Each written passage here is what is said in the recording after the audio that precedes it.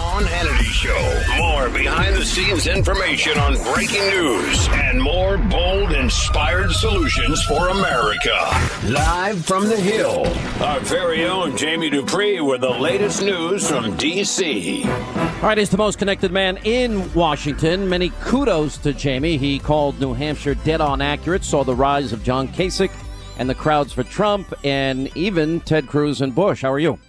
Excellent, Sean. Back here, my family actually let me in the door last night, so that was a good thing, yes. I'm actually surprised that this was their opportunity to say goodbye. They've got a little time maybe on my next trip after that. They can change the locks then. But, interesting watching things now as it's developing. I mean, we're seeing down, obviously, the Republican race sort of multi-layered at this point in time. Cruz and Trump exchanging more shots. Cruz really, again, going after Trump for not being a real conservative. You have the other sort of Kasich, Rubio, Bush fighting amongst each other. But Rubio today joining Jeb in going after Trump a little more. And so, Rubio, there's a lot at stake here, certainly, for the other three, because if you finish fourth or fifth in South Carolina, I mean, that doesn't help you going forward and trying to stay viable in Nevada and then Super Tuesday. I think it's critical. Now, you and I have both been pretty accurate in predicting who's going after who in these debates. I suspect Marco Rubio's a target, and I suspect Trump is a target in this next debate. I would think that, look, if you're not going to go after Trump, then he's going to be the nominee. That's what I think. Yeah. I really think that if you leave him alone and you say to yourself, well, I want to be the other guy, the alternative to Trump. Well, that's all well and good, but to be the alternative to Trump might be just the guy who finishes second overall or something like that. And that's not what you're aiming for. I think there'll have to be a little more focus on Trump. Rubio went after him today about Trump's proclivity to use profanities and bad words on the stage and sort of turn that into, does he have the temperament and more like that? We'll have to see. Jeb Bush certainly on the stump has gotten a lot more vocal against Trump. When I saw him in New Hampshire, he really had jacked it up even more than it was in Iowa. Obviously, it hasn't worked that well for him. Cruz, though, has a little bit of a different thing. I mean, if Cruz wants to go after him, Ted Cruz certainly has the firepower, the organization, and the money to not only do it, but to back it up in some of these states that are upcoming now. Totally agree, and I would expect, and again, Cruz has that background and experience of being a very strong debater, and I've got to believe probably preparation is going to be focused on Trump and probably the very arguments that you're hearing out on the campaign trail, and that is, oh, he's not a conservative, or he's a recent convert to conservatism, oh, you can't trust him.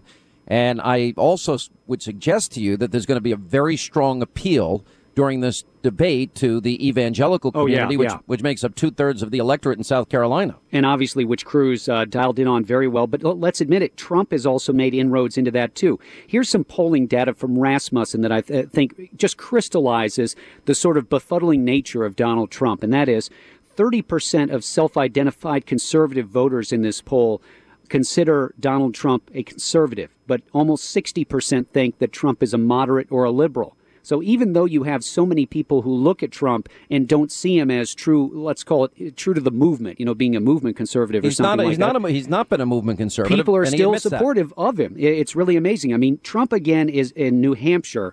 Not only did he win in almost every category, but he also certainly won across the board again of Republicans of all stripes. He won about 36% of very conservative voters. He won 35% of just regular conservative voters. That's a big deal when you think about it. He's saying very conservative things. He's also saying and laying out the case that he has converted to be a conservative. And he uses the analogy that Reagan was once a Democrat. Is he a lifelong traditional conservative in that model? No, more populist nationalist in that sense. And he's saying a lot of things that conservatives believe in, like controlling the borders for one, and kicking ISIS's ass, number two, when he talks about the economy, number three. And issues such as that, I can't think of one issue that he says now that sounds liberal to me. And if you look at his schedule, as I always like to say, the schedule tells a story. He's in Baton Rouge, Louisiana today, so he's already looking ahead. I think Louisiana, if I remember correctly, is the Saturday after Super Tuesday. He's then in Florida on Friday night. Florida doesn't vote until March 15th, so he's looking ahead.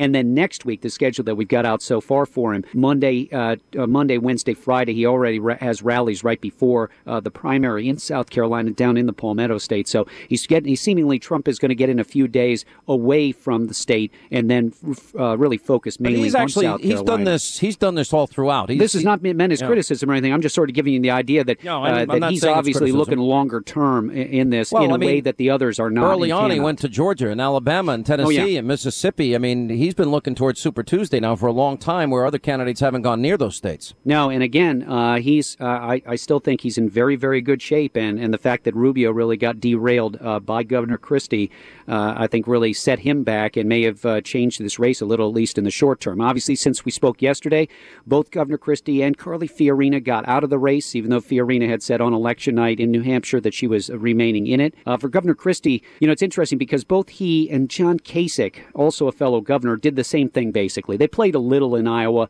but basically they were all in New Hampshire. It worked for Kasich. It did not work for Christie, who ended up finishing sixth, and he leaves with 0 delegates. Heck, at least Carly Fiorina will have 1 delegate that she won. The big race among the Democratic Party is the black population of South Carolina. You have Bernie Sanders meeting with Al Sharpton, and they went to a well-known restaurant in Harlem known as Sylvia's.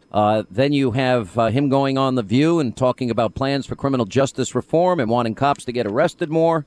Then you've got Hillary Clinton on her side, and a brutal takedown piece of her that was written by a liberal, publication, The Nation, saying that why Hillary Clinton does not deserve the black vote. But you also have many other indications that this is about the black vote for her and for Bernie Sanders. Now, the Clintons seem to think that they have a lock on this vote. Polls showed before in 2008 that she was doing better than Barack Obama. It didn't turn out that way. No, it didn't. And that's why I'm going to be intrigued to watch this, because I remember being in South Carolina at about this same point in time 8 years ago when Bill Clinton went down there and stirred things up, and things began to turn against Hillary Clinton. Today, though, was an interesting sign here in D.C. We had members of the Congressional Black Caucus, their political action committee arm, same members, but a different little organization. Well, they're endorsing her. Who came out and endorsed her today and really sort of rallied to her side, and a number of them who are pledging that they will go down to South Carolina and stump for votes for her in coming days as well. So you're seeing some of that organization, the same kind of thing that Hillary Clinton tried to do 8 years ago.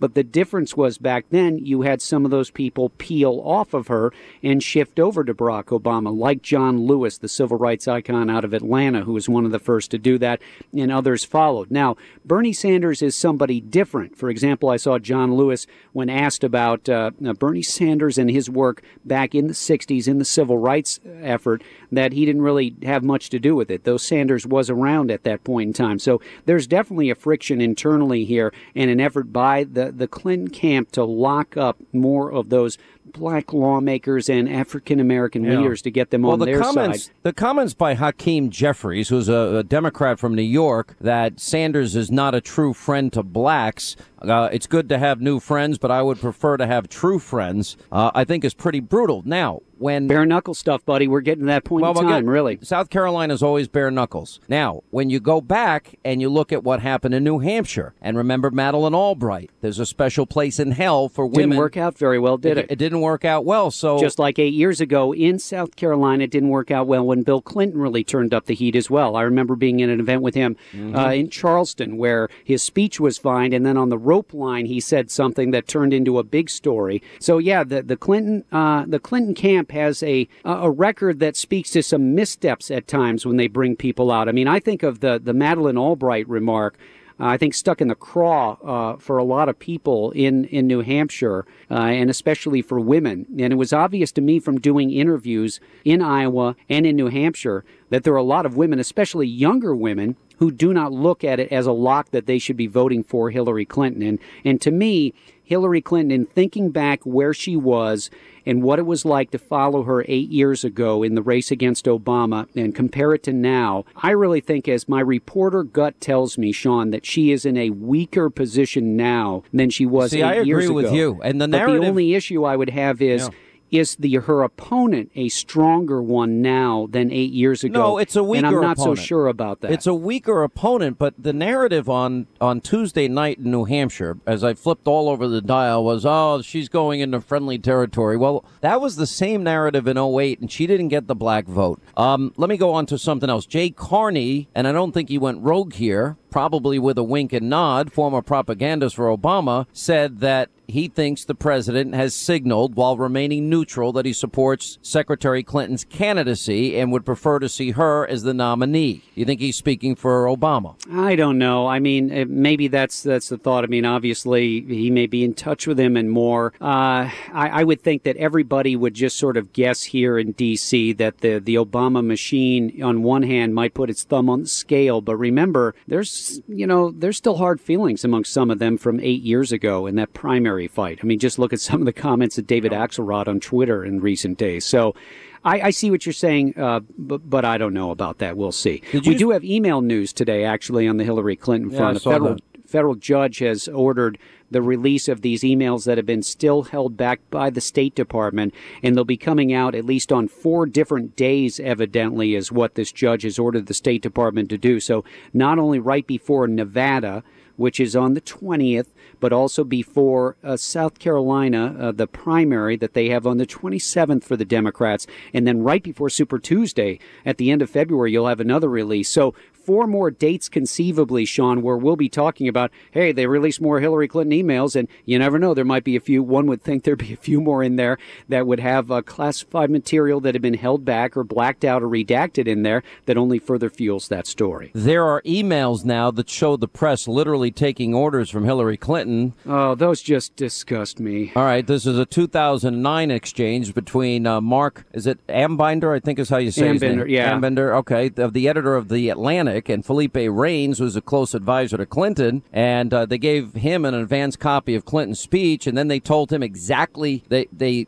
got him to agree to 3 conditions. I can't believe as a reporter, why would you ever agree to do that? I mean, this is when I'm happy that I don't suck up to all these people to try to get all these unnecessary scoops that last for about 6 hours or something like that. I mean, really, as you're a reporter, you're going to let somebody else tell you using your own voice, something? Using your own voice, describe her speech as muscular, and guess what he wrote? It's a muscular speech. How could you do that as a reporter? You're not. I mean, well, he's a hack. PR. I mean, he's a hack. He's a PR person. But there's many PR if you're going to do that. I don't get that as a reporter. I know what it is. It's the drive to get things first. It's the drive to break stories and more. Yeah. But it's just to me. And look, there have been other email exchanges that have been released as well involving Reines and other reporters. And unfortunately, I think it happens much more than I care to think. Our point that the liberal media does exist. A couple of other problems that Hillary has. Well, here's the problem is I think it goes on with everybody, no matter the administration, because it's just a big effort to try to get out the message, try to break something, and then it's a little quid pro quo, and it becomes transactional journalism more than anything else involving the people who are in charge. You know what I'm frustrated about? The last poll numbers we have out of South Carolina with January 23rd. Tomorrow, I bet. Some tells me tomorrow morning maybe we start getting more numbers. And, it was funny because I have that same aggravation. Like, what do you mean there's no numbers? We got to have some numbers. There was a poll out of Oklahoma today that was run by the Oklahoma newspaper that had in Oklahoma Trump at 30, Cruz at 25, Rubio at 21. That might be a little glean into Super Tuesday. Well, yeah, and actually what I'm interested by that poll is you would have thought, well, Rubio is probably going to fall off the edge of the earth here because of New Hampshire, but this poll was totally after the debate in New Hampshire. Now, it wasn't really after the results in New Hampshire that much, but that shows Carson not there, Bush not there, and Kasich not there. Now, maybe that changes because it was really before the results in New Hampshire, and John Kasich might get a little bit of a bump because of that. It's going to get very, very interesting very fast. Kasich is getting big crowds, actually, in the last couple of days down in South Carolina. So at least, he's getting that momentum boost that you would typically get from having a result like that. Trump, Bernie Sanders, Kasich, and maybe even Cruz will have good numbers. I think Cruz will have good numbers in South Carolina. Not maybe Cruz, but I think Cruz had a good finish in New Hampshire, considering the lack of time and money and effort he put in there. So, all right. No, and we'll just see. All right, Jamie, thank you. See you, Sean.